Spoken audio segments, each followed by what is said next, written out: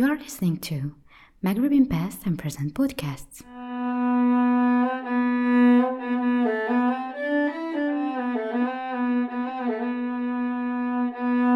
A space dedicated to history, art, culture, politics, sociology, anthropology, and many other subjects.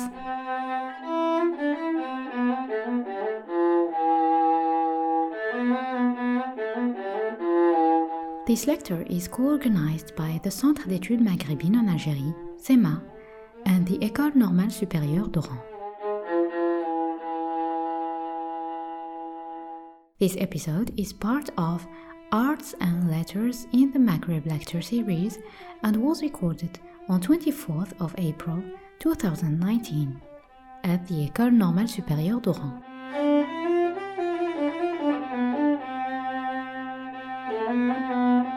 In this podcast, Professor Mounir Khalifa, Professor of English Literature at the University of Tunis, presents a lecture entitled William Wordsworth and the French Revolution.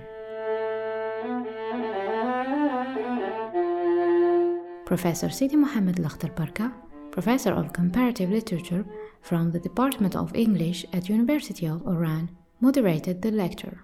Well, first of all, I would like to tell you that I'm pleased to come back on this spot, which I left, I think, about 5 or 6 years ago. I've never come back here. That was when I used to teach, to 2013, used to teach across the campus. So there is a kind of nostalgic atmosphere that characterizes this meeting. On the other hand, I'm glad to see that some of our former students are taking over, and they're doing it nicely, I think. I'm proud of them. I showed only 2, but there's another one over here. And I was pleased and honored to, first of all, told by Dr. Parks, director of the CEMA, and Dr. Wallace, Deputy Director of the CEMA, who have initiated this meeting, which I think is or should be a kind of date in, I should say, your scientific vacuum. Allow me to use this. Dates that you will hopefully remember, basically thanks to the outstanding professional profile of Professor Khalifa Mounir, who is sitting next to me. Now, I wasn't expected to read his whole CV, which I have reduced in small cases. And in spite of that, I went from 8 pages to 4 pages. That would be too long. But I think Professor Khalifa has got a PhD from Yale University, a Master of Arts from Yale University as well, 1991.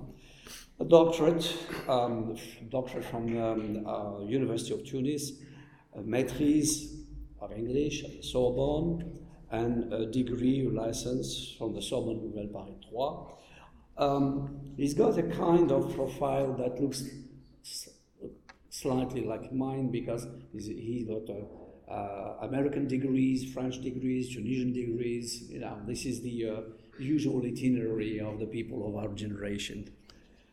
So I think the idea would be that I'll be as short as possible. I would like to do 2 things. He's going to introduce Wordsworth within a specific context, which is known, as Romanticism. I will not expound on this. I'll leave it over to him. Just one thing, a kind of warning between inverted commas and nice, and methodological warning to young students here, which is that in literature there's this peculiar tradition of coining words. The one we are concerned with today is Romanticism, but there are plenty of other words.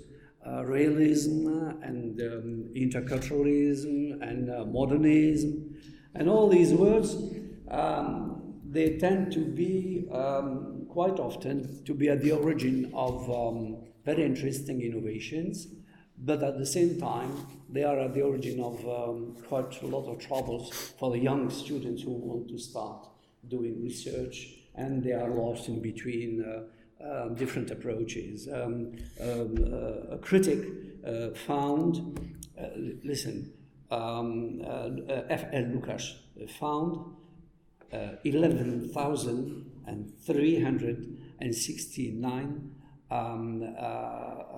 definitions for Romanticism. So it gives you an idea. You don't have to worry if ever one day you come across a definition of Romanticism. I tell you it's the same for realism, the same for modernism, and I'm afraid for some more fashionable words such as intercultural, and maybe I think to a certain extent for gender studies as well. Now, there is another quotation that underlines this kind of complexity, which is that, another critic said, Romanticism lies in between what is indispensable and useless. Some people may find it, useless, and some other people will certainly find it indispensable. It's complex, and it has a multiplicity of meanings, specifically European Romanticism. It gave birth, basically, we remember, through the 18th century, it gave birth to one of the myths which you probably or will certainly have the opportunity to come across, of the noble savage. And just a few decades before Wordsworth, Robinson Crusoe produced, Daniel Defoe published Robinson Crusoe, Man Friday, who is probably one of the most representative allegories of the noble savage. Romanticism, for some, had a derogatory meaning, and for some others, it had a kind of founding stimulation, a founding essence for what the individual is or dreams of being. The idea behind all the complexity of this word is that it came by the 17th century, roughly, as a linguistic variety or a kind of reaction against classical studies and Latin in particular, and it started to mean a kind of popular languages or vernaculars, spoken Latin or vernaculars of Latin. This is why it has developed a branch of it which will go later on give birth to romance and courtesy romance, le roman courtois, which are considered as a degraded prose form of what used to be the epic narrative. So this is just the background. And within this space, I think Professor Khalifa Mounir will give you an illustration of how indispensable such a conception of a period in the history of literature or in literary tradition is important. And I leave the floor to Professor Khalifa Mounir. Thank you so very much for this very kind and some of it undeserved introduction. But let me begin by reassuring you of two things. And it's always good to begin a talk by giving the good news first. This is going to be a very brief presentation, merely half an hour. That's the piece of good news. The second one is that if you have not read a single line of verse of Wordsworth, don't worry. No one else has done so. Not in the past 100 years anyway, and no one reads poetry. Poetry is surviving now only in literary studies in universities.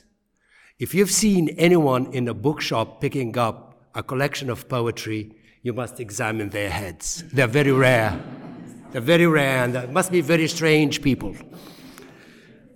So, Wordsworth, as my colleague has pointed out, is definitely a major poet of not only English literary tradition, but also European tradition. Matthew Arnold, one of the best critics in the 19th century, was asked to name 5 poets that have marked, or geniuses, European literature. He said Dante, obviously, Shakespeare, Milton, Wordsworth, and Molière. And I think Matthew Arnold is not a critic to be despised. Wordsworth has written, he's lived a long time, by the way.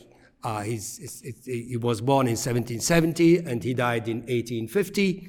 That's a quite longevity for his period, where probably the age expectation was around 40, 45. So he lived about 80 years. And he was a very prolific composer and poet, and he left an enormous corpus.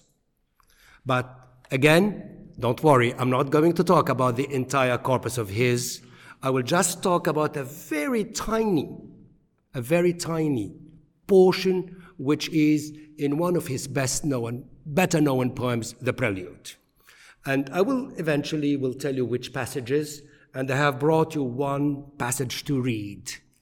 And those passages that I have singled out from The Prelude, I will talk more about The Prelude in due time again, is the one that concerns the French Revolution. He was the only English poet who had actually been an eyewitness of not the revolution of the summer 1789, but in the aftermath, what happened afterwards. Again, in my paper, I will talk about which period he was privy to in the post-revolutionary events. And what is of interest to me and to you, I do hope, is how he viewed those events, how they concerned him, how he reflected upon them, what is it within him that moved him, and hopefully to find some kind of consonance or some kind of relevance to us today, who in the Arab world and in the Maghreb are going through also revolutionary phases. This is my very modest purpose of this paper.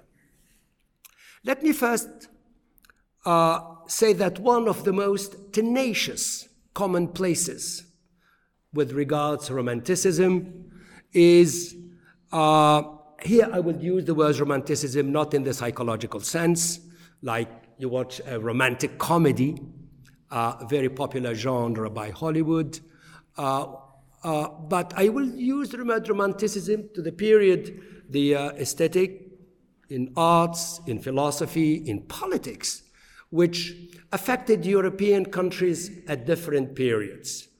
I will talk about a historical moment, if you like, in England.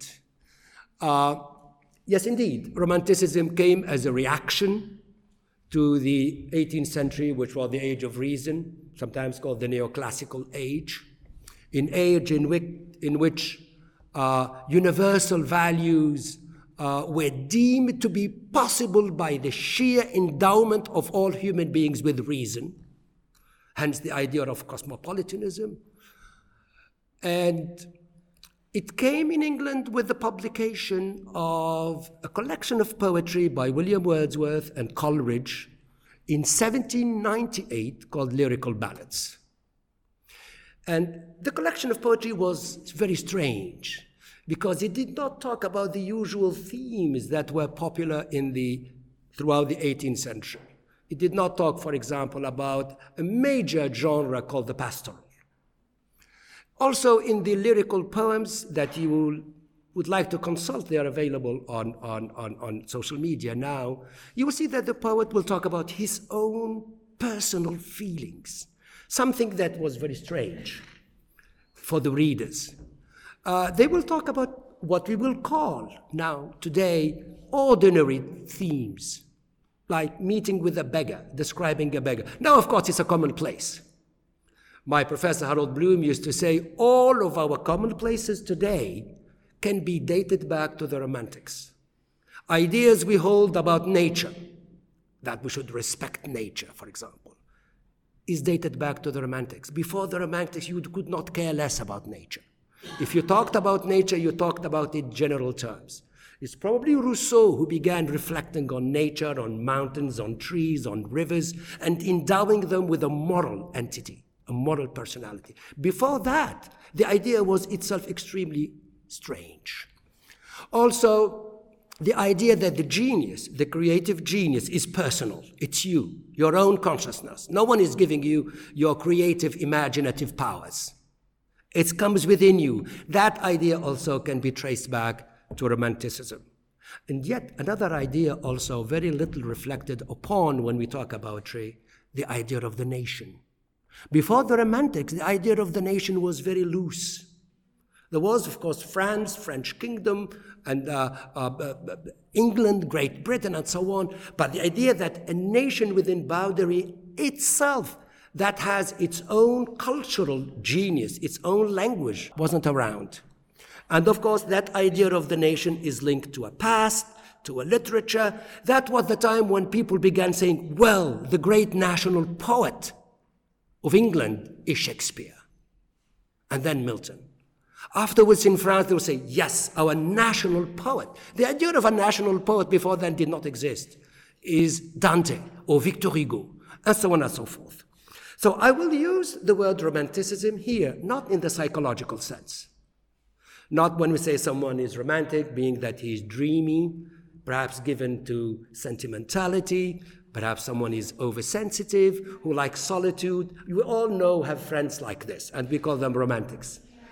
So I will not use it in that sense. I will use it only to describe, again, that historical period in England, which, again, is encompassed between 1798, the publication of lyrical ballads by William Wordsworth and his friend Coleridge, and the coming of the Victorian period by 1835. It's probably lasted about 35 years, 40 years. That period itself is divided into two periods. The first, major romantics, William Wordsworth, his friend Coleridge. Sometimes we include Blake, William Blake, although he's a kind of a genius, of his own. It's very hard to categorize and classify. And the second generation of romantics, of course, you know, Shelley, John Keats, and Byron. I left out the minor ones, but there are innumerable other poets that were working in the same period.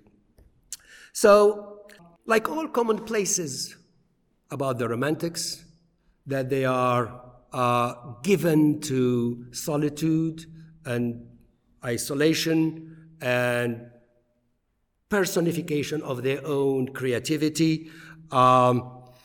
Yet, there's a massive yet, something that is not always very stated. The Romantics were deeply engaged in the issues of their time. They were not only engaged, some of them were even participant in the politics of their time. I will quote only three poets, French. Chateaubriand, he held innumerable embassies, and he headed incredibly numerous diplomatic missions to Russia, to the Holy See, to England, to Constantinople. Lamartine, he ran for the presidential election of 1848, and I think he got 0.5%. Lamartine, the great orator and poet Lamartine, oversensitive if you like, but still, he was engaged in politics. He ran for the presidency and was defeated. Hugo, who does not remember his quarrel with Napoleon III, Le Petit? A quarrel, warfare, not only by pamphlets, but also in public speeches and appearances, which led Hugo to be exiled for about 20 years. From 1851 to 1879, Hugo lived in Jersey, in Belgium, and elsewhere. So they were engaged in. They were not the isolated, solipsistic, egocentric geniuses creating alone in their ivory towers. Now, in England, perhaps the major romantics that I mentioned did not actively take part in politics, but certainly their poetry was replete with political themes. And I will talk again about William Blake, whom you know, and his series of poems on the chimney sweepers and the ravages of the early Industrial Revolution. I will not mention, in fact, let's say, this figure of speech is called preterition. I don't mention, but I'm mentioning it. I won't mention either Shelley, and he wrote a beautiful poem on the massacres of Peterloo called The Mask of Anarchy. And Wordsworth himself, many of his poetry is suffused with political consideration. He said, for every hour I gave to poetry, I gave two to reflections on society. This is what he said himself in one of his letters. Now, William Wordsworth, as I mentioned, the founder of English Romanticism, is classically anthologized as nature poem. And he wrote, again, innumerable poems in which nature, as he said, is my priest, the worshipper of nature. But many of his poems, the better-known lyrics, like The Ruined Cottage, or Michael, or Salisbury Plain, he even made a collection of poems called Poems on National Independence and Liberty, one of which is very well known on Toussaint Louverture. And he had also a series of sonnets, which he entitled Dedicated to Liberty and Order. And he wrote a tract on the mishandling of the British Army and the British diplomacy of the Peninsular Wars with Napoleon, called the Convention of Sintra. So today, again, I will restrict myself to examining the politics in his autobiographical poem, The Prelude. But let me first tell you the peculiar coming into being or genesis of The Prelude. It's a story that is worth telling you because it does put the frame of what I will talk about with regards to his relationship with the French Revolution. Wordsworth and Coleridge met in the summer of 1795. They met in Bristol. Probably they met in August or September, we don't know yet exactly, or when exactly. But they met at a friend's house in Bristol. Wordsworth was 25, and Coleridge was 23. And they were both aspiring poets. They have just completed Cambridge. Actually, Coleridge did not complete Cambridge. He dropped halfway through schooling. And immediately, they fell in love with one another in the intellectual sense. And that began probably the most fascinating literary companionship in literary history. It will last on for about 20 years. By 1815, 1870, there was a falling off, and each went their own way. But for about 20 years, that was the most mutually productive relationship. Now, as most relationship, it was a little unequal. Or at least it was complementary. Wordsworth was grave. He hardly ever smiled. He was not given to mirth or to conversation. He was not a conversationalist. He wasn't brilliant, put it this way, but he was deep, was profound. He thought about things. Now, Coleridge is extremely well-learned, gorgeous knowledge. He spoke languages, he knew everything by heart, he could convince you he was a seducer in conversation. But, poor man, he was already beginning to suffer with some kind of pain, and he was already taking the liquid form of opium, which is known as laudanum. Now, this is to ease off pain. Many people think that he was taking drugs. There were no drugs in those days, at least to cure the pain. There were no painkillers. Laudanum was one. So that dogged his life. That made his life miserable. But also he saw somewhat that of this companionship, this friendship, Wordsworth is going to be the greater poet of the age. He was going to be the Milton. This is, in a friendship, usually it breaks the back of friendship. It could turn you into envy, into jealousy, into aggressiveness, but not him. No, the genuine friendship. So he kept dogging Wordsworth to write a long philosophical poem.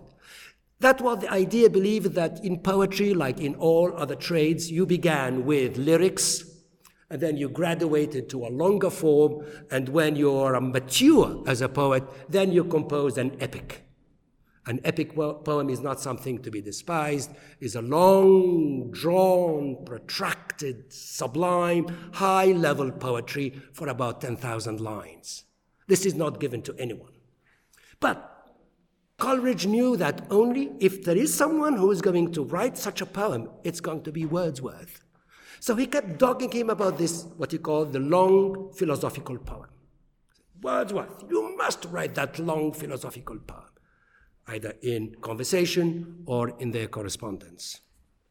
Eventually, Wordsworth accepted the idea and began to entertain the thought that he must write that long philosophical poem, and which he began calling The Recluse. Now, The Recluse is going to be about man, society, and the human condition. This is the actual quotation by Wordsworth. It is going to be a poem, not only one poem, but 4 long poems. Well, we are happy that he never composed 4 long poems. That's something that's beyond human power. He composed one. He composed one which he published in 1814 called The Excursion, being a portion of The Recluse. This is the subtitle, in 9 books. This poem is so bad, so awful. One of the critics in the Edinburgh Review wrote, "This will never do." Jeffrey. Jeffrey was the, if you like, the great critic of the age who made and unmade poets. My professor, Jeffrey Hartman, used to say, if one day you want to punish one of your students, give them the Excursion as an assignment. So don't give them an excursion. It's long and boring. It's an extremely boring poem. You have 4 characters. One, a narrator, a young poet, and then you have a priest, and a wanderer, and someone called the solitary. And these 4 characters walk about in the landscape, possibly north of England, in the Lake District, and they're talking. And they're talking about the meaning of life. What a boring subject. So the pastor will say something, and then the wanderer will say, no, it's not like that, and it's very boring. So Wordsworth felt that he needed, long before, to introduce the narrator, the young poet, which is, of course, himself. Hence, an autobiographical poem, the one that is called The Prelude. He began working on it as early as 1799, which was completed that year, 2 little volumes, one together, 2-book prelude. He kept working on it, on, and then in 1805, it was completed. A complete, full-length, epic dimension poem. Again, he did not give it a title. It wasn't titled. He referred to that poem as not the long philosophical poem that his friend entreated him to write, but he called it the poem on the growth of my poetic mind. This is the full sentence. The poem on the growth of my poetic mind. And he never published that poem in 1805, that was completed in 12 books. But he kept working on it, reworking on it, explicating it, expanding it, expurging it, correcting it throughout his life. When he died in 1850, he was still working on it. But he left a copy of 14 books. I think book 13 was split into 2. So his widow and his son-in-law published it. And because they know the story, that this poem was going to be an introduction to that huge edifice I told you of, The Recluse, they called it The Prelude. I don't know, the prelude in English means introduction. Now, remember, Wordsworth called this poem the poem on the growth of my poetic mind. So it's a poem about himself. And in this poem, you will find nothing except how he was reared, taught by beauty and by fear, by nature, little childhood memories, his education in Cambridge, and the 3 central books on France and the French Revolution. This is how you can place the books in France. They were about his experience with the French Revolution. To be more precise, what is it that the French Revolution taught him, the way, for example, nature taught him as a child, or the way some of his teachers taught him as their masters. In one point he said, I will only talk about these events. I'm not a historian, he said. I'm not a chronicler. I'm not a journalist. I will only talk about these events insofar as they are storm or sunshine to my individual mind. The events he will narrate them only insofar as they have framed his thoughts, only insofar as they taught him something, only insofar as they were instructive. And it is the purpose of this talk to mention what is it that he found instructive in those events. I said those 3 books in the prelude, books 9, 10, and 11, are central because they constitute a crisis. Most autobiographies, by the way, and this is something that autobiographers have learned from your great and our great compatriot, Augustine, every biography includes a crisis. The usual structure of a poetic crisis or a critical poem is that the self is moving in a certain unreflective way, happy doing what they are meant to do. Think of Book 8 in the Confession of Augustine, for example. And suddenly there is a moral or spiritual crisis. Something happens in terms of loss of faith or huge self-questioning. The unexamined life is not worth living, if you like. And then there's a big dip, equivalent to a nervous breakdown, what we call it today a depression. A depression.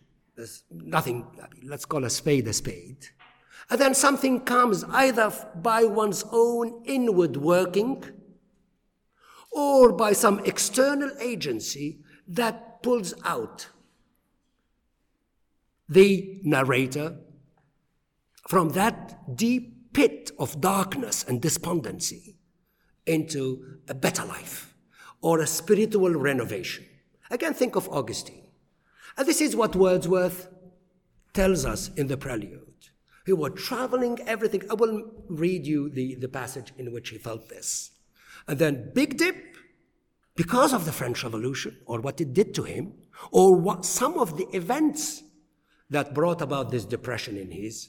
And though he was lifted out of this depression, but he will tell us by nature and by his sister Dorothy, and when he was able to find, as he called them, those sweet counsels between head and heart, how he could reconcile feelings with thought. Because probably the most tragic thing for a poet is when feelings or sentiments or the capability of emotional response with nature or something, other external events, is no longer connected with reflection. Or when reflection or thoughtful ratiocinations is no longer connected with feelings. If that divorce happens, that is certainly always the imaginative death of poets. I will come back to that. And why is it is exactly that Wordsworth felt that rift or gap or rupture within himself between his own feelings and his own rational thinking. So he resided in France at least on 3 occasions, possibly 4, but the 4th one we are not absolutely sure. First, part of the Grand Tour, Wordsworth went to England in 1790. He was 20. He had just completed 3rd year in Cambridge, and you know that all students with the 3rd year in Cambridge and Oxford, those were the only universities in England, by the way, then. The 3rd public called Red Brick University, will be Manchester in 1846, about more than 50 years later. All students, once they completed their third year in Oxbridge, are required to do the Grand Tour. That is, go to the classical lands. Experiential learning, the word was not used then, but now it's a commonplace, was an adjunct, something complementary to bookish learning. If you wanted to, expand your mind, then you must go the lands of the classics, which is, of course, the two classical lands for European culture are Latinity, Italy, and Greece. Well, they went only to Italy. Why not Greece? Can anyone guess very quickly? I always ask this question. It was under the Ottoman Empire. It will not become independent till 1832. So they couldn't go to Greece, but they went to Italy. And you have to go to Italy. Nowadays, there were no jet planes. In those days, no fast trains. You walked. So in the summer of 1790, he landed in Calais and crossed France with a friend of his, Raisley Colvert from Cambridge. Now, their crossing of France coincided with the first celebration of the fall of the Bastille. And the first commemoration of the fall of the Bastille in 1790 was called La Fête de la Fédération.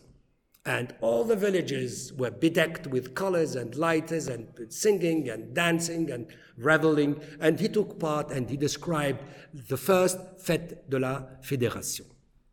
That was the first voyage. He spent 3 months in France, going all the way to the Alps, across the Alps to Italy, and then went back.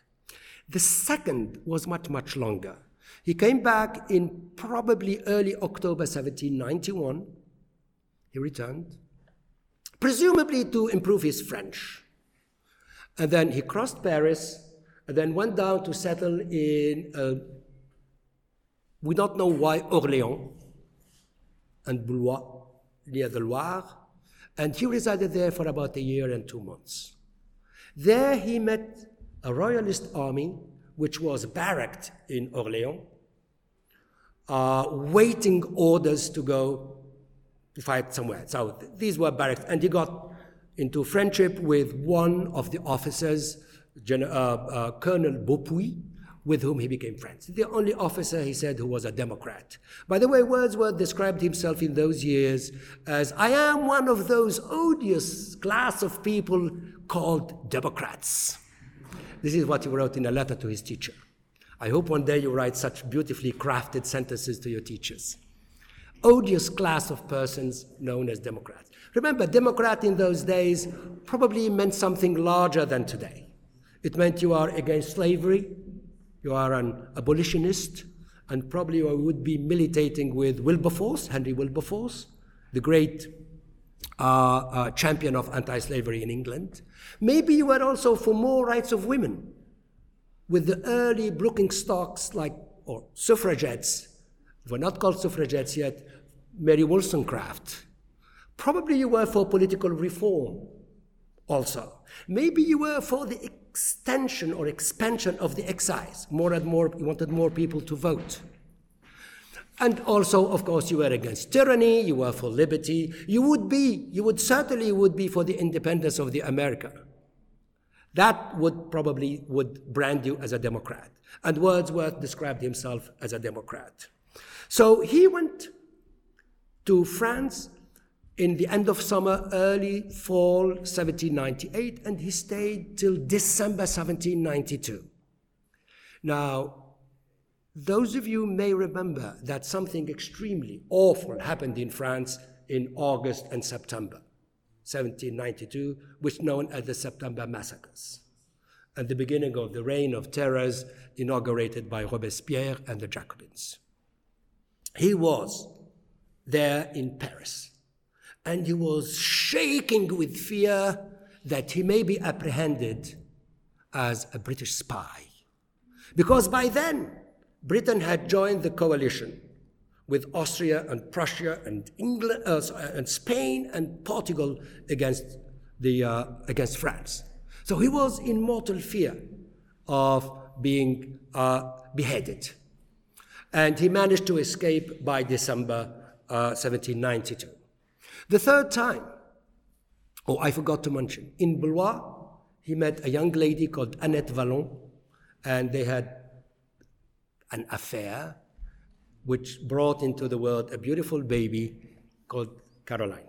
So in 1802, in a brief peace of Amiens between Napoleon and Britain, he took advantage of this and returned to Calais, where he met with his daughter, who would have been by then about 10 years old. And he met with his former mistress, Annette Vallon, and he made a settlement. We know that he spent 4 months in August 1802 in England. But that was under Napoleonic France. Probably he went back in 1793 earlier on, but we have absolutely no proof. We can only guess. So he was about the only English poet who was an eyewitness to the French Revolution, or the aftermath, or the events that were part of the French Revolution. Now, I said that the 3 books in the Prelude, books 9, 10, and 11, and each book in the Prelude has a subtitle. So you have Childhood, Cambridge, Crossing of the Alps. These books are actually entitled Residence in France.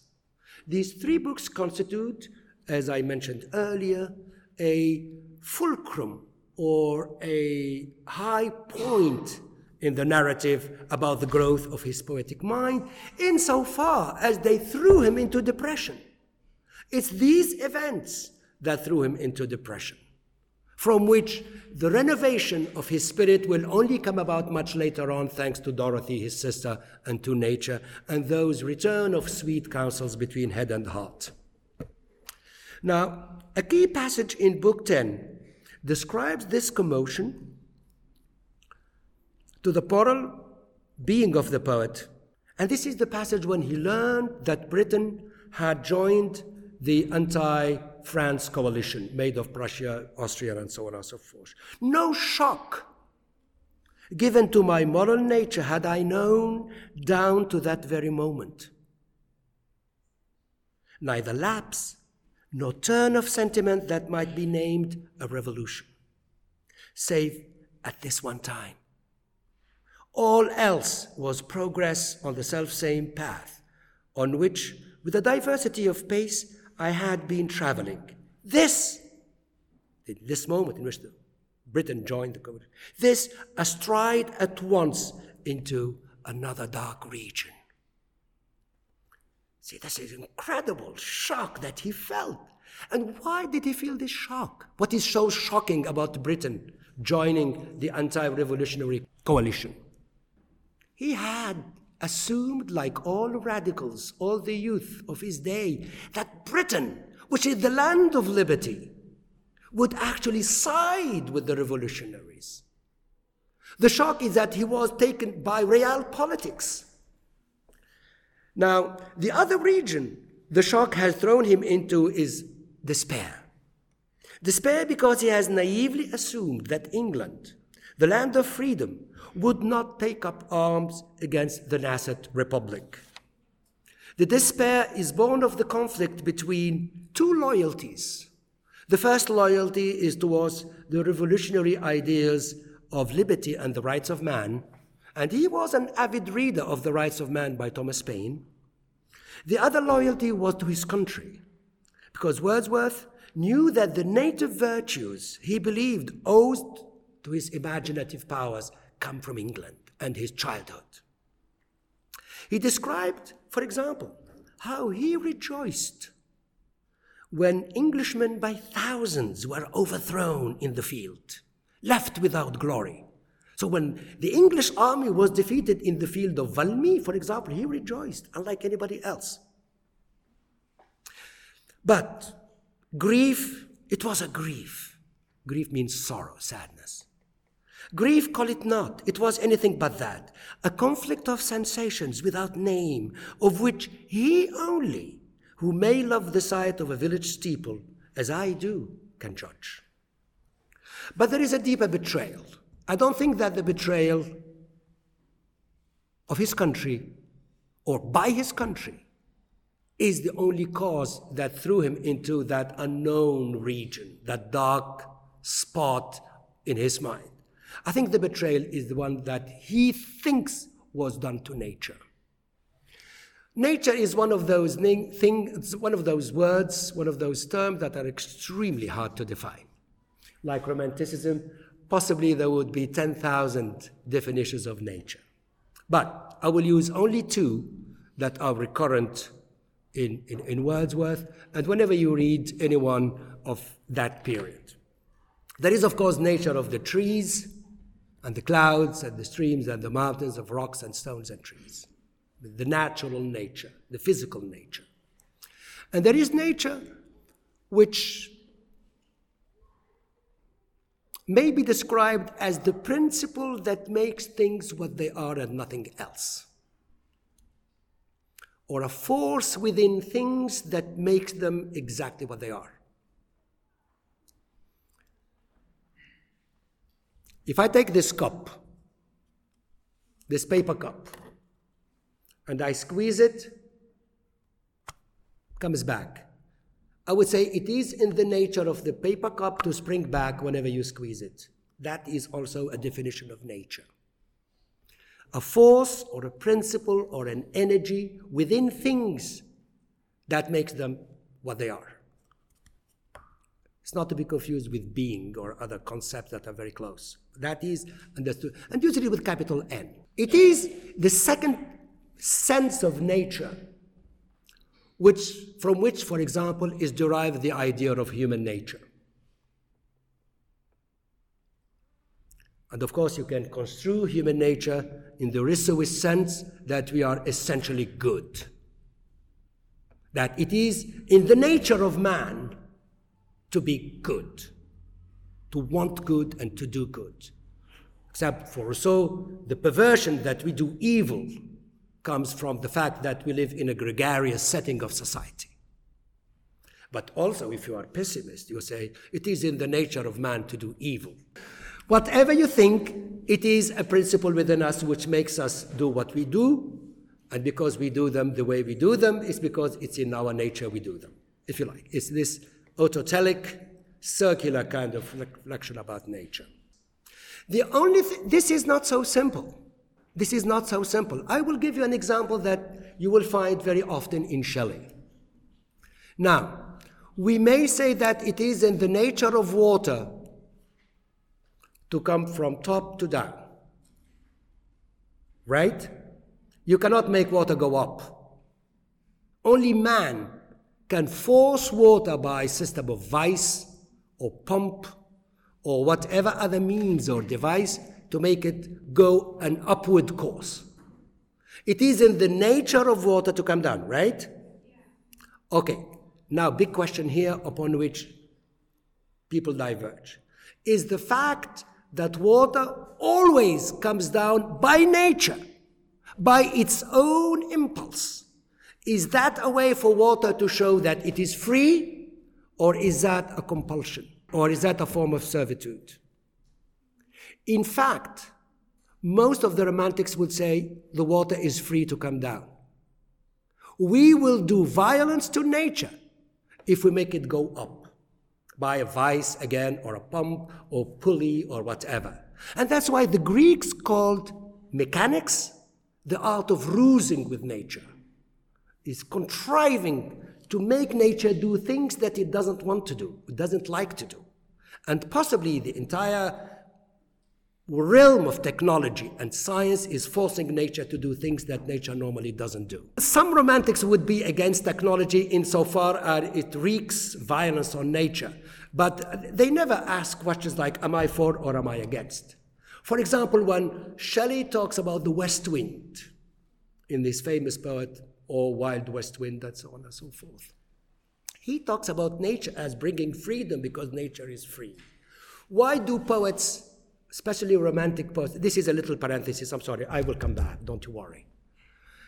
Why do romantic poets love singing birds, nightingales, الشحرور؟ علاش؟ هم بدوها. Romantic poets began this tradition of the singing birds. Why do they like? Do you think really that great poets care about a little bird singing in the darkness? What is it they like about singing birds? Very good. They're a natural voice. It's not contrived. No one is forcing the bird to sing. Why do they like Harir al-Miyah? It's kif kif. It's because water loves to make its own music. No one is forcing. And the dream of the poet, poem after poem, lyric after lyric. I want my poetic voice to be as natural as the poet, as the birds, or as the rustling leaves in the wind, or as, again, the murmuring of the brook. That kind of thing. These are metaphors. These are images, of course. I mean, no poet wants to be like a little thrush hidden or a nightingale in the foliage. But you will find this imagery that a poet likes their poetry to be as spontaneous, as natural, as uncontrived. Milton says unpremeditated verse. And Keats, in Ode to a Nightingale, Qasidat al-Shahrur, he also said, I would like to sing with full-throated ease. I would like my voice, my poetic voice, to be like the birds, full-throated ease. Now, I think Wordsworth, to come back to nature again, he thought that the French Revolution was part of a natural process for mankind. He has not read a single line of Hegel, don't worry. He's not having this idea from Kant or Hegel. Maybe Coleridge has read Schelling and other earlier German idealists, but certainly not Kant, and certainly not Hegel, who would write a little bit later. For example, the phenomenology of mind will not appear till 1807. So he could not have this idea. He's not beholden to it to Hegel anyway. But he, like again, most of the radicals and most of the 18th century thinkers, when they wanted to ground ideas like liberty, like equality, like justice, for example, where do they ground it in? What do they say? Le droit des gens. They say it's a birthright. It's something that comes to us simply because of our human condition. It's a natural right. C'est un droit naturel. What does droit naturel mean? Because it's given by our human nature. It's part of our nature. So he had assumed that what France, the French Revolution, is simply exemplifying, is simply a manifestation of a natural process. That sooner or later mankind will liberate itself. This is a commonplace. It was not invented by Wordsworth or the Romantic poets. Throughout the 18th century and even the classics, if you looked hard enough, you will find texts that all these rights are birthrights, are natural rights, and that revolution thereby is a natural phenomenon. Now, I have here singled out an example.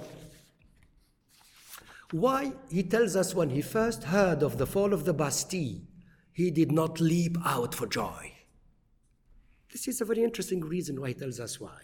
If at the first great outbreak I rejoiced less than might well befit my youth, he did not feel a lot of joy. The cause in part lay here, that unto me the event seemed nothing out of nature's certain course. A gift that was come rather late than soon. What is he saying here? He's saying that when he heard the news of the Bastille fall and that the French people are beginning to break the fetters of their own servitude, he said, I did not rejoice this. A little blasé. Well, this is a gift of nature. It's come rather late than soon. I mean, nature's doing its own course. And he's also, I have singled out these brief lines in which he said why he did not take too much attention to the anti-slavery movement. He said, I brought with me the faith that if France prospered, good men would not long pay fruitless worship to humanity. And this most rotten branch of human shame, slavery, object so deemed its superfluous pain would fall together with its parent tree. He believed, like all the 18th century philosophers and most of the romantics of his generation, that autonomy, liberty, human rights are something inscribed in history, that these are things that somewhat are fated to come. And this, he tells us how, when he first heard in those, again, France books, news of the death of Robespierre. He was walking on the beach, and there's a ferryman who just crossed a little strait in Westmoreland. I said, Robespierre is dead, Robespierre is dead. He felt joy. He felt great joy. But at the same time, he felt that he shouldn't possibly feeling joy at the death of a man. But this is how he explained that joy.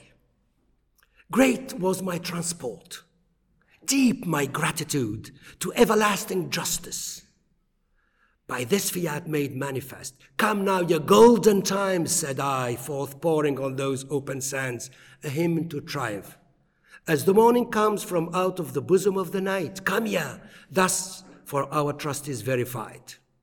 And now, he continues, the glorious renovation would proceed. The key word here is renovation. Remember, after a crisis, after a moral crisis, there's always a renovation of the spirit. As though what Robespierre and the Reign of Terror had done is to block the natural process of liberty, fraternity, and equality. And now that this blockage has been removed, the renovation would proceed.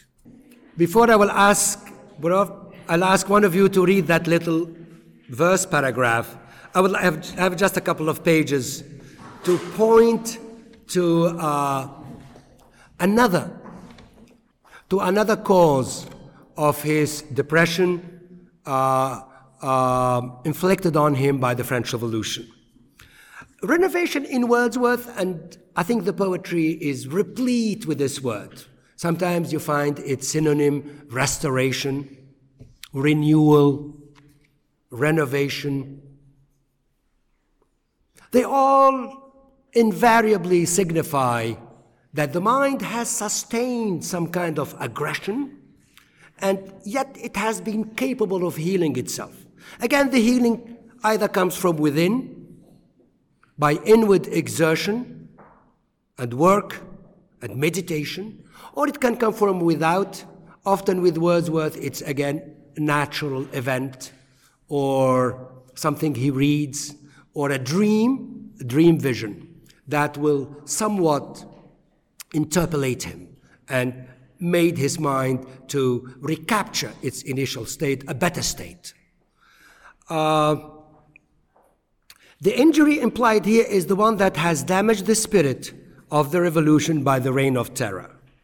Wordsworth's exaltation comes from his faith that this unnatural cause has been removed, now healing would begin. But the deepest injury to nature is the one inflicted by reason's naked self when it becomes the object of its fervor. Here I'm quoting Wordsworth. Reason's naked self when it becomes the object of its fervor. What does fervor mean? Passion, love. Wordsworth is saying the deepest hurt my spirit had sustained is when I began thinking and divorcing my thought from other sources of what he calls primary affections. It's when reason falls in love with itself, when thinking becomes its own object. I have again singled out a passage in which, because if you are familiar with French Revolution, there was a group of thinkers called the ideologues. The ideologues they are beholden to Condillac, another earlier thinker. He was a little bit contemporary with the revolution, but a little earlier on. It's called La Science des Idées. What does science of ideas mean? By Testud de Tracy, Cabanis, and so on, is to think about thinking. A thinking that is divorced from nature, from social reality, for example, from historical culture, from natural processes in society. Professor Caro had talked, I think, on a couple of occasions on le travail du terrain that should not be divorced from theoretical speculations. Likewise, Wordsworth has sensed early on, when reason falls in love with reason, the worst nightmare could happen. Now, this is roughly one of the themes expatiated on by two major thinkers of the Frankfurt School in their book, The Negative Dialectics in English, and I think c'est la dialectic of the Enlightenment, la dialectique des Lumières. This is just one theme. I mean, the book is many, many themes. But one of the themes is that certain cultures, under the sway of certain ideologies, constitute reason and reasoning as some kind of myth-making, as though anything that comes from rational thinking is itself becomes reason with capital R, is justified. Now, the ancients have already thought about this. And you all perhaps know that for the Greeks, it's better to have an arbiter than a judge, because the arbiter considers equity, al-insaf, and the judge considered the law, justice. And you have, if you go one day to the capital of Mallorca, is Las Palmas, Palma de Mallorca. There's a huge statue in one of the main squares by one of the earliest humanists called Raymond Lull. Statue on a pedestal, and on the pedestal there's an inscription in Arabic, in Latin, in Catalan, and I think in Spanish. It's a quotation from his Arabic because he was contemporary. The Arabs were ousted out of Palma de Mallorca in 1132 or 1135, and he was somewhat in that period in which he knew about Arabic thought, but at the same time also medieval Latin and so on. And the sentence reads like this: there is no virtue in justice that is not tempered by love. I mean, justice alone, the application alone of the rigor of law is not enough.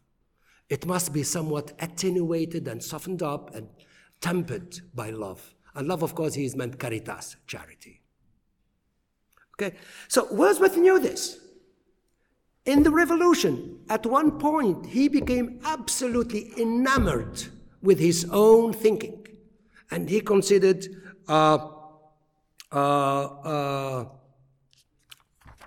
everything under the light simply of reason. That's what the time, I'm here quoting him in verbatim, this was the time when all things tend fast to depravation. Speculative schemes that promise to abstract the hopes of man out of his feelings, to be fixed thenceforth forever in a purer element found ready welcome. Look at the sentence. This was the time when speculative schemes promised to abstract the hopes of man out of his feelings. Again, disruptors divorce between thinking and feeling. Abstract, as you know, is a Latinate formation. Ab, from, and tractare, the word that gave tractor, to pull. To pull out. There is a violence in the movement here of those speculative schemes that rupture somewhat one's individual being, both thinking and feeling. To that urgent and essential question, what happens if reason is divorced from feelings and sentiments? What faculty of mind or external agency then will guide the baffled self to truth or virtue or justice or liberty? The dreadful answer that he found is this: It's already formulated in one of his earlier youthful books called The Borderers. There's only one guide, the light of circumstances flashed upon an independent intellect. This is the fear, the great fear that Wordsworth thought the French Revolution was capable of, that decisions, political decisions, and decisions of life and death will not be taken under the guidance of principles, moral principles, natural principles, but by, look at the sentence, the light of circumstances flashed upon an independent intellect. They're taken here and now for the sake of themselves, dictated by the moment, by the here and now. The worst thing Wordsworth knew that would happen, and did happen under the French Revolution, that decisions were taken not guided by, again, those mutual or kindred mutations or the counsels of head and heart and all these natural principles, but dictated by the urgency of the moment.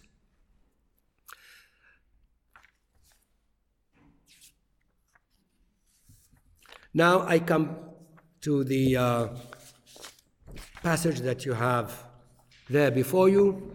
It is often said that Wordsworth, at the end of his life, relinquished his youthful ideals, that he turned into, in the words of Browning, a moral eunuch, that, again, in the words of Browning, he became a lost leader from a young radical, uplifted with ideals of liberty, fraternity, justice, and so on. He became conservative, New England, Anglican Church, royalist perhaps. But the passage that you have before you is far more complex and I think nuanced than this very simplistic idea. Who would like to read the passage? Yes, go ahead. Read it as though you read prose, very simply. Go ahead, yes. But as the ancient prophets born aloft, and vision yet constrained by natural laws, were then to take a troubled human heart, wanting not consolation nor a creed, of reconcilement to them when they denounce, on towns and cities wallowing in the abyss of their offenses punishment to come. Or so, like other men rebutting the hours, before them found the related place. Their wrath consummates and the threats also. So, with devout humility they said, so, with a portion of that spiritual, only uplifted from the mental ground, of pity and sorrow to a state of being that through the times exceeded fierceness soul. Glimpses of retribution terrible and in the order sublime behests, but even that are not amid the awe of an intelligible chastisement. Not only acquiescences of fate survive, but their sympathies with power. Thank you. That's very nice. You know how to read prose. Sentence by sentence, not line by line, that's all. This is Wordsworth is never obscure. He's profound. And this passage is, I think, one of the very few that I have difficulties with. This is a long epic simile. It's a long drawn comparison. Why is he comparing himself in the midst of all the terrible events of the French Revolution to ancient prophets? What do they have in common? What does he say he thinks he has in common with ancient prophets? What they have in common is visionariness. But as the ancient prophets born aloft in vision, prophets and Wordsworth in the midst of revolution and prophets in the midst of divine chastisement, divine punishment of cities wallowing in sin. Think of Sodom and Gomorrah, for example. Qawm Lut. Think of them. Me, in the middle of the terrible events of the French Revolution, the beheadings, the Gorsas, the speeches, the synod, all the terrible events, the wars, the famine, and so on and so forth. Me in those events is just like ancient prophets in those divine destructions of cities wallowing in their own sin have one thing in common, which is the capacity to see, visionariness. We have a vantage for, and we see and we take with us this beautiful sentence, a troubled human heart. Because even in those wallowing terrible times, there is still pity and sorrow. There's still a human heart, a troubled human heart about human condition. Yet, and here is the big yet, somewhat, these terrible events have a meaning. These terrible events are justified. It doesn't tell us why they're justified or by what. But from the earlier passages I read to you, I hope now it becomes clear what justifies them. Is that at the end, eventually, one day, and this is a theme recurrent in Wordsworth, hope will be restored. Liberty will be recaptured. Now we are going through terrible times, but that's the course of nature. Nature wants us. It's, again, one would immediately think of the Hegelian theory of the ruse in history. La ruse de l'histoire. Sometimes history takes circuitous courses. It doesn't go straight ahead. Wars and famines and civil strife are maybe contorted ways. Hegel says for the mind, Geschichte, but Wordsworth says for nature to fulfill itself. And this is why he said, it's this belief that at the very end of his life, and look what he says, that through the times exceeding fierceness, saw glimpses of retribution terrible and in the order of sublime behest. Sublime here means lofty and divine. But even if that were not, because he does consider that this may not be the case. But then, what? Amid the awe of unintelligible chastisement, not only acquiescence of faith survived, but daring sympathies with power.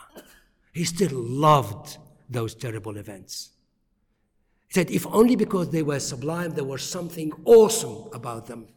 And remember, the definition of sublimity for the ancient theoreticians, from Longinus to Edmund Burke, is beauty with fear. The definition of the sublime is that when beauty and terror are combined. And this is what he felt during the French Revolution. Not only an aesthetic moment of exaltation, but something that someone gave him a little glimpse that human nature is in its right course despite all the tragedies. Thank you very much for your attention.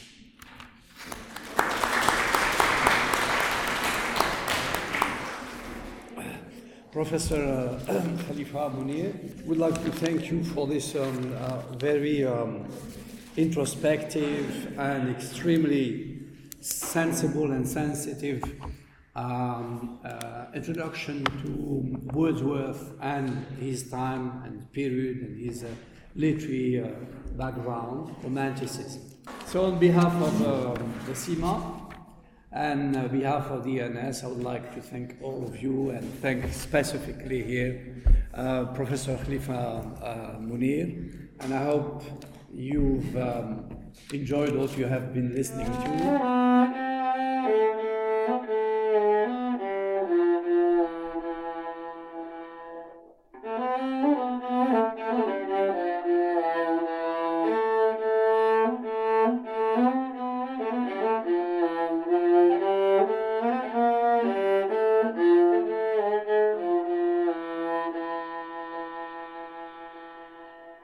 Thank you for listening to Maghreb in Past and Present podcasts. Other episodes are available on our website, www.themaghrebpodcast.com, as well as on iTunes and Podbean. For more information on our podcasts, like our Facebook page, Maghreb in Past and Present Podcasts. Subscribe to the SEMA newsletter at www.sema-northafrica.org or visit the webpage of the American Institute for Maghreb Studies. See you soon for a new episode.